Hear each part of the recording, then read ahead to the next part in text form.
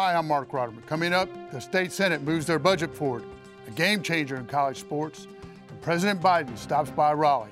Next. Major funding for Front Row is provided by Robert L. Luddy. Additional funding provided by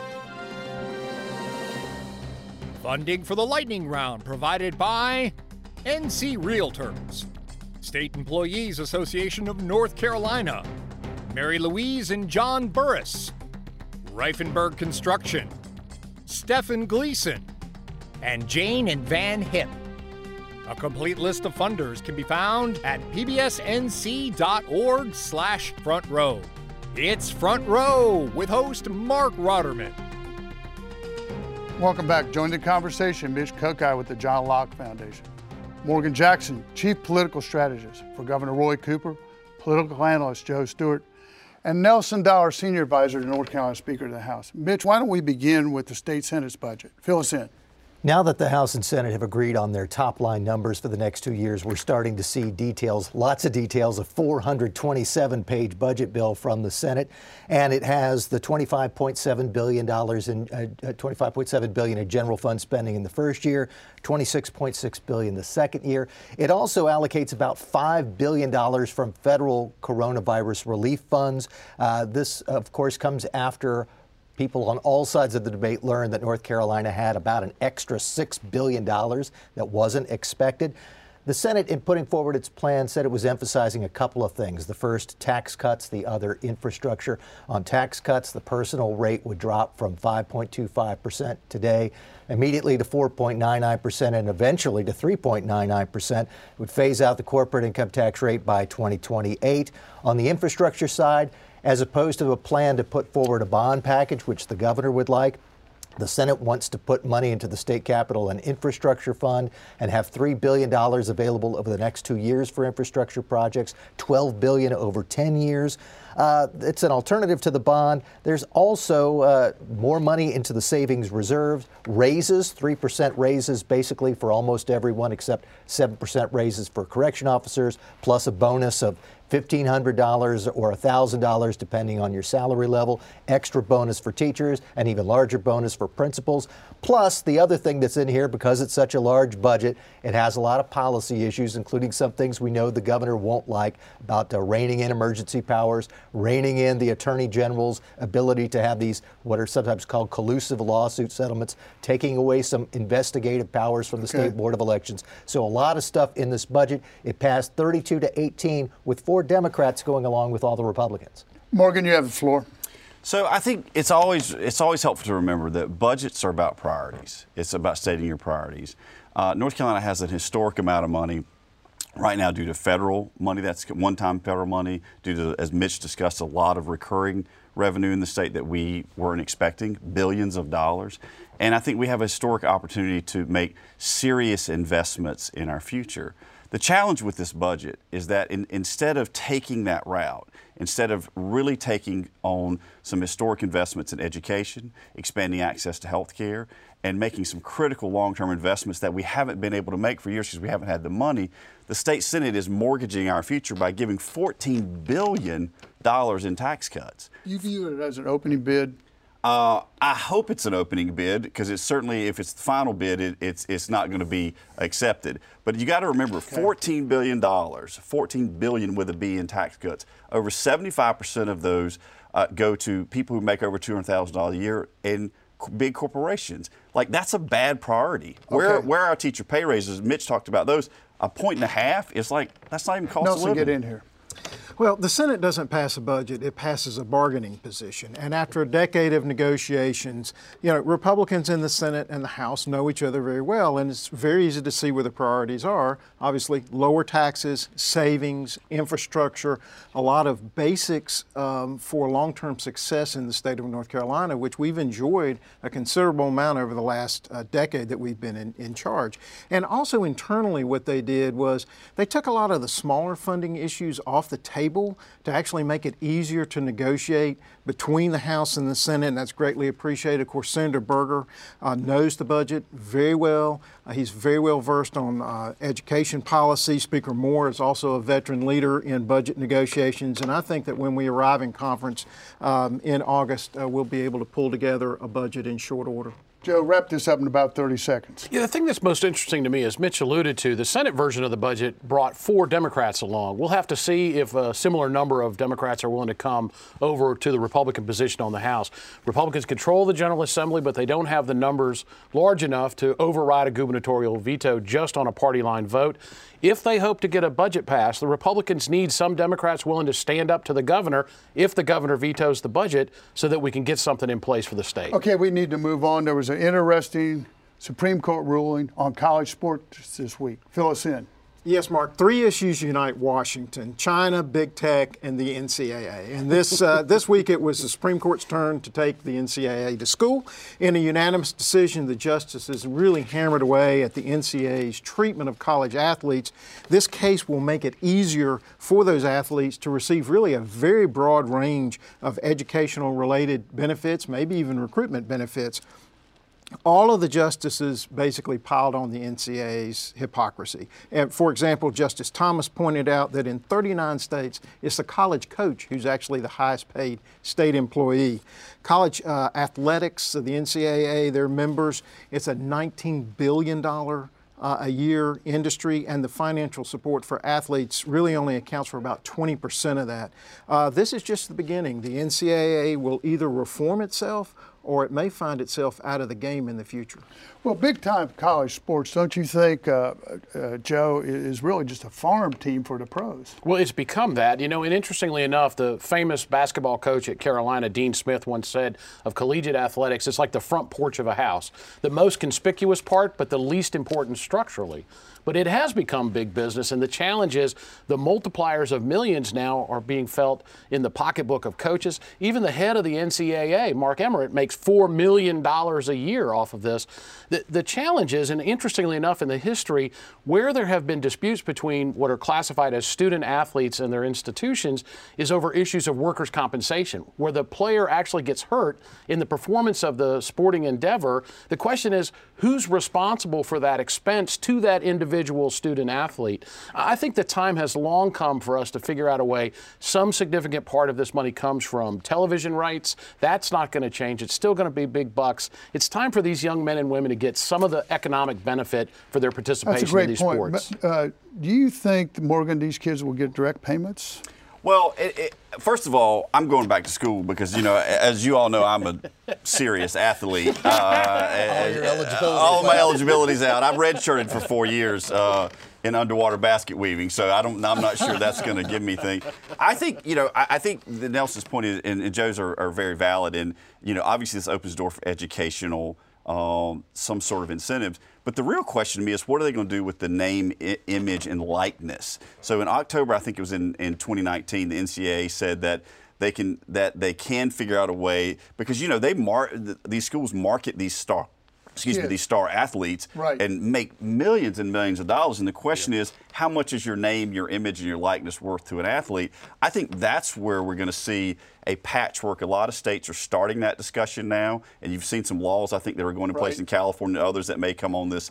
But the federal government's going to have to step in, or NCAA, and set a 50-state guideline, because otherwise you're going to incentivize certain conferences, certain schools. And anyway, I think there's a lot to be thought out here, but we're headed down the right road for athletes, in my opinion. Mitch, are we headed towards the end of amateur sports, you think? We could be. I mean, certainly amateur sports has been in scare quotes for a while because it has been very far from the old standard of amateur. To me, the most interesting thing about this ruling is not for the superstar who has to pretend to be in college for a year before going pro. This is for the people who do get injured and never have a pro career, or they're in a smaller sport and they haven't been able to take any money, even though they're never going to make a lot of money on their sport. This is going to be a great ruling for them. Okay, we need to move on. You were in the bubble this week with President Biden. He was in Raleigh. Tell us about it. So President Biden visited Raleigh for the first time yesterday as president since his inauguration. It certainly was his first visit. It will not be his last. I think that Biden and Harris will be here enough over the next 3 years that they'll be able to qualify for in-state tuition at UNC by 2024. So he's worried about 2022? He's looking forward to carrying to North Carolina 2024. But he was here yesterday to push vaccines. He and Governor Cooper met with healthcare workers at Green Road Community Center in Raleigh. The big push we're seeing out there is not only do we have a dangerous Delta variant that is out there, but vaccinations have slowed across this country as the economy's opened back up, as people are going back to school. In North Carolina, we've got 55% of 18 plus that have been vaccinated. And the president's message yesterday was, get out, get vaccinated. It's the best way to ditch the mask. It's the best way to move forward and keep other folks safe. They also met with a lot of healthcare workers that go out into the community, and they kicked off a canvas. And what's important about that is when you think about the folks that are not vaccinated, now they sort of fall into three buckets. There is the group that just hadn't gotten around to it. Honestly, they're working two jobs. It just hadn't been a priority. There's those that are vaccine hesitant, and then those that are anti-vax. And I think these community canvases are really helpful because they're having individual conversations with people about their reluctance and what can they do to get them vaccinated. And I think that's going to help. The last point I'll make is North Carolina has been very serious about trying to up the vaccine numbers. This week, the first drawing for the $1 million cash drawing, and also there was a drawing for a college scholarship for somebody who's under 18. And so those, I expect they'll be announced in the next few days. But the goal is to incentivize North Carolinians to get vaccinated. Mitch, cases are down in North Carolina, though, right?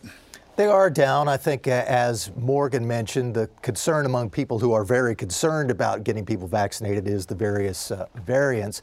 I think one of the interesting pieces of this is if you really wanted to target the people who aren't vaccinated, would you bring in Joe Biden? Is that the best message? My guess is if you broke down politically the people who aren't vaccinated, they might be more inclined to listen to another messenger than Joe Biden, especially for an event that kind of looked like a campaign stop. Why was Josh Stein there? What does the Attorney General and potential 2024 gubernatorial candidate have to do? He's pro-vaccination. I'm sure he is. I'm not sure what his official government role is, though. So, this is something that is worthy of doing, the president doing, but I'm guessing that a lot of the people who aren't vaccinated look at this and say, is this who I really want telling me to get vaccinated? That's a good point. Are people paying attention, you think, Joe? Well, I think any news is good news in this regard of trying to encourage people to get vaccinated. And whomever the messenger is, I think Mitch makes a good point relative to President Biden and the population of folks that are not yet vaccinated. So it made headlines and it made a case that it's important to get vaccinated so we can get back to normal. But I think the challenge is that this has become such a hyper-political issue in terms of masks, in terms of vaccines, in terms of the way the state has dealt with the COVID-19 situation here in North Carolina. I'm not even sure, Mitch, who the right messenger would be at this point. It's just going to take, I think, a consistent message over and over. You need to get vaccinated. That's a good point. Well, look, the point of the president's visit was not vaccinations. This is about control of Congress and the 2022 U.S. Senate race. Democrats believed they should have won the last Senate race, except their candidate self-destructed. Trump has already picked his nominee on the Republican side. Race has run out. Well, that's right. And although Biden has not chosen sides in this race, his goal is going to build a case for the Democratic nominee. And obviously his handling of the pandemic is his strongest issue, particularly with older voters. And this is about his agenda. Not just about his re-election in 2024, but his agenda is going to hinge on key Senate races like North Carolina, Georgia, Wisconsin, and Pennsylvania. Okay, I want to change topics one more time. Get to Joe here, and that is a new Civitas poll just came out of the field. Yeah, Civitas and the John Locke Foundation now merged, but Civitas continuing to brand its regular polling of the people of the state of North Carolina. Interesting takeaways for me, top line numbers. 56% of the respondents said they feel the country's on the wrong track. So people feeling still pretty pessimistic about the direction of the country, generally speaking. Interestingly enough, favorable, unfavorable for both President Biden and Governor Cooper, pretty good. Biden just slightly underwater here. Cooper just slightly above water. The generic ballots for both congressional and state legislative races show pretty much an even split between Democrats and Republicans. Interestingly enough, the question I found most interesting, the how are you doing by comparison with a year ago? A third of the respondents said they're worse off. And when asked the question, what would be the thing that could help make your situation better, half of them said tax cuts. And the next item that they came up with was something else. I mean, tax cuts clearly on the minds of people. Diving down into the crosstabs, when asked that question about the tax reductions in the Senate proposed budget, even people said that they're likely to vote for a Democratic candidate for the legislature. Almost 40% of them said they support the tax cuts. So I think it's clear tax cuts will be a big issue going into the 2022 election. Inflation was an issue in that poll. I think people are going to be worried about kitchen table issues this time. Cost of gas, cost of food. Do you agree with that? I do. I think. Listen, I think inflation is a challenge and it's something that the country's got to address and keep its eye on. I always love a good Civitas poll, and I think it's always fun to me that you can get whatever answer you want as long as you write the right question. And I think one of the things that was a little concerning about this poll to me was when you ask the question, would you like a tax cut or do you want the state to spend more money? Who's going to say they want the state to spend more money? I think a more honest question would be: Would you want to invest in education? Would you want to increase access to health care? Or would you want tax cuts to go to corporations and the wealthy? And I think you're going to have a very different answer to that question. What struck you about the poll, Nelson? Well, it does show that North Carolina is still a right-of-center state, and also the most significant number for Democrats and Republicans as well is the 92% of respondents that said that consumer prices have increased in the last year, with 60% saying that they had increased a lot. Inflation is going to be a key issue in the 2022 election. Another question that was asked, 64% saying that they're personally spending more now on consumer goods and services than they were a year ago. So inflation was a major factor back in the 1980 election when Democrats lost 12 Senate seats and President Carter lost his re-election bid to Ronald Reagan. Mitch, there were some questions on education in that poll too as well. There were, and one key item we haven't mentioned yet is that people in North Carolina are concerned about schools being on the wrong track. I mean, it was about 55% of those surveyed believe our school system's on the wrong track. Only 26% think it's moving in the right direction. And when the question was asked about whether schools have become more political in recent years, 65% said yes, only 4% said no. That has to be a concern for everyone, that people have this idea that the schools are getting more political and that they're on the wrong track. And going back to what Morgan said, since my bosses write the poll questions, I'll put in your request that they change government spending to transformational investments. Joe, wrap this up in about 30 seconds. Well, Mitch raises a good point about the perspective of people on the quality of education in the state of North Carolina. And interesting, in the crosstabs, people that have kids in school rated their perception of the education system in the state being on the wrong track slightly higher than the population in general. I think there's a lot of focus on education because of what we've come through with COVID-19. We'll see if it becomes an issue for parents with kids. Okay, let's go to the most underreported story of the week, Mitch. Monday marked the 25th anniversary of North Carolina's charter school law, a law passed on a bipartisan basis back when North Carolina had a Republican-controlled state House, Democratic-controlled Senate. They passed that law in 1996. Another anniversary that got a little bit less attention than that, earlier in the month of June, the 10th anniversary of the law that got rid of an artificial cap on charter schools, which has really led to the growth of charter schools in North Carolina. We now have 200 of them in 65 counties. They serve 126,000 students. That's about 8% of the state's public school population. And to show that there is still a demand, there are about 76,000 names on waiting lists for charter schools across North Carolina. Morgan, underreported, my friend. So I'm going to go, we talk a lot about the workforce and we talk a lot about the sort of changes coming out of the pandemic. Well, a Prudential survey of this past week of the American worker came out and said, it was very fascinating, 53% of workers in America, given the opportunity, would change jobs. And I don't just mean change jobs, change entire fields. That they're not just looking for a promotion or more money, they want to get out of what they're doing. And it's been very fascinating to think about. A lot of these folks have spent the last year in the pandemic and reevaluated what they want out of life and whether this is the right career path. And so you're seeing really kind of transformational workforce, a shift taking place that's probably the largest we've seen since post-World War II. Another study that's interesting they're not wedded to 30 years at the same job. No, that's right. But not even the same, like I said, not even in the same, they want to change industry and completely revamp it. But I think one of the fascinating statistics is, too, we talked a lot about this has led to a huge increase in small businesses, is that we talked about during the pandemic how so many tragically businesses went out of business. The stats came out this past week, said 130,000 small businesses went out of business over the pandemic. Okay. But over 200,000 new small businesses were created. A lot of these folks we're talking about are leaving their career and creating a some sort of service industry type business. It's going to be interesting in the future. Joe? Credit Suisse released a report on the growth of millionaires in this world. 5 million more people became millionaires, net worth over 56 million millionaires now on the planet. One of the observations that they made in the report was that rising home prices and the value of homes was a contributing factor, but also was the transfer of wealth from the public sector to the private sector as a result of all of these governmental programs during COVID-19. So rest comfortably knowing that over 56 million people in this world are worth $1 million or more. Nelson, underreported, please. Semiconductor chip shortage. That's a known. What's less well known is that the market is really dominated by two companies, TSMC in Taiwan and Samsung in South Korea. The U.S. used to not only be the world leader in chip design, we also manufactured 37% of the world's supply. Now it's down to like 10, 11%. And that was before we outsourced production to Asia. Turns out that the globalization of the economy comes with risk, and these far-flung supply chains have a cost that we are now paying for. The Senate last week actually voted for the bipartisan U.S. Innovation and Competition Act, U.S.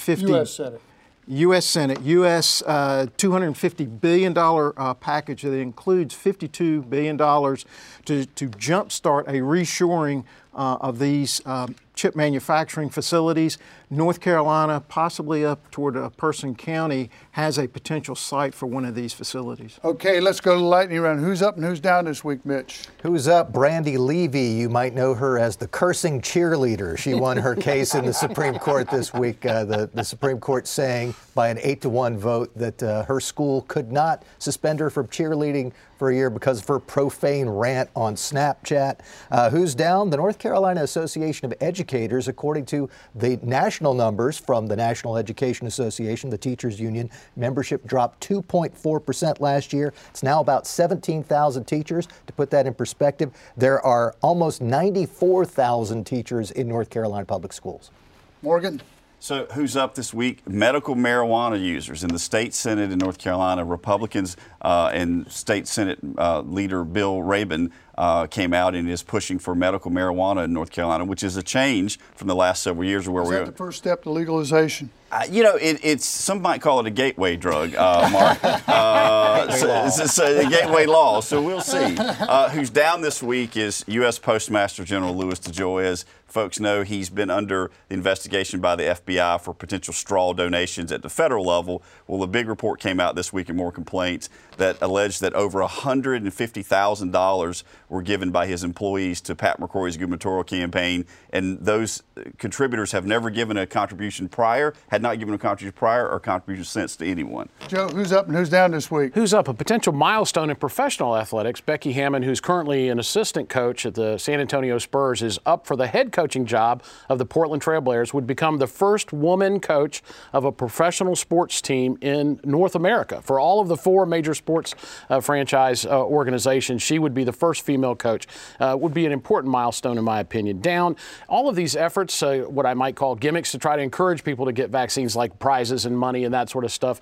I think we just have to continuously reinforce this message. It's in our best interest to get back to normal for everybody to get a vaccine. Nelson, who's up and who's down this week, my friend? Who's up? Africa. Countries like Spain, France, Britain, and China are competing anew for economic opportunities and influence on the continent. And this comes at a time when the African Union in January just started operation of their new African Continental Free Trade Area. That's 1.3 billion people and 3.4 trillion in combined GDP. Who's down? The Iranian government websites. The U.S. confiscated 33 of their government's new sites following continued failure at the nuclear talks. Rand's new leader has said there will be no compromise or support for getting rid of their militias that they finance across the Middle East or their missile development. And their new leader said that he will not have any direct discussions face-to-face with President Biden, correct? I think that's right. Ibrahim Razi, and the person who really controls is the Supreme Leader, Ali Khamenei. I can never pronounce Headline his name next week, Mitch. July 1st arrives with no new state budget, but the House is working on its plan. Headline next week. Campaign finance reports are due June 30. It's a big report for Ted Budd, for Pat McCrory, and Sherry Beasley on the Democratic side. The last thing I will say is Colt Jackson turns 12 next week. Happy birthday, son. Let me ask you this. How important are the first reports? I think for a Trump endorsement of Budd, it's a big deal. I think to see where McCrory is, and a lot of people are going to take that. Listen, polls don't matter. Money matters right now. Okay. Headline, Matt. Yeah, Democrats in Congress pivot on crime issues to avoid it becoming an issue in 2022. Headline next week. Congress goes home for the July 4th break empty-handed. So no deal on infrastructure? It is running into headwinds with the progressives who want to see their $6 trillion package voted on or committed to first. Okay, great job, gents. That's it for us. Thanks for watching. Hope to see you next week on Front Row. Major funding for Front Row is provided by Robert L. Luddy. Additional funding provided by funding for the lightning round provided by NC Realtors, State Employees Association of North Carolina, Mary Louise and John Burris, Reifenberg Construction, Stephen Gleason, and Jane and Van Hip. A complete list of funders can be found at pbsnc.org/frontrow.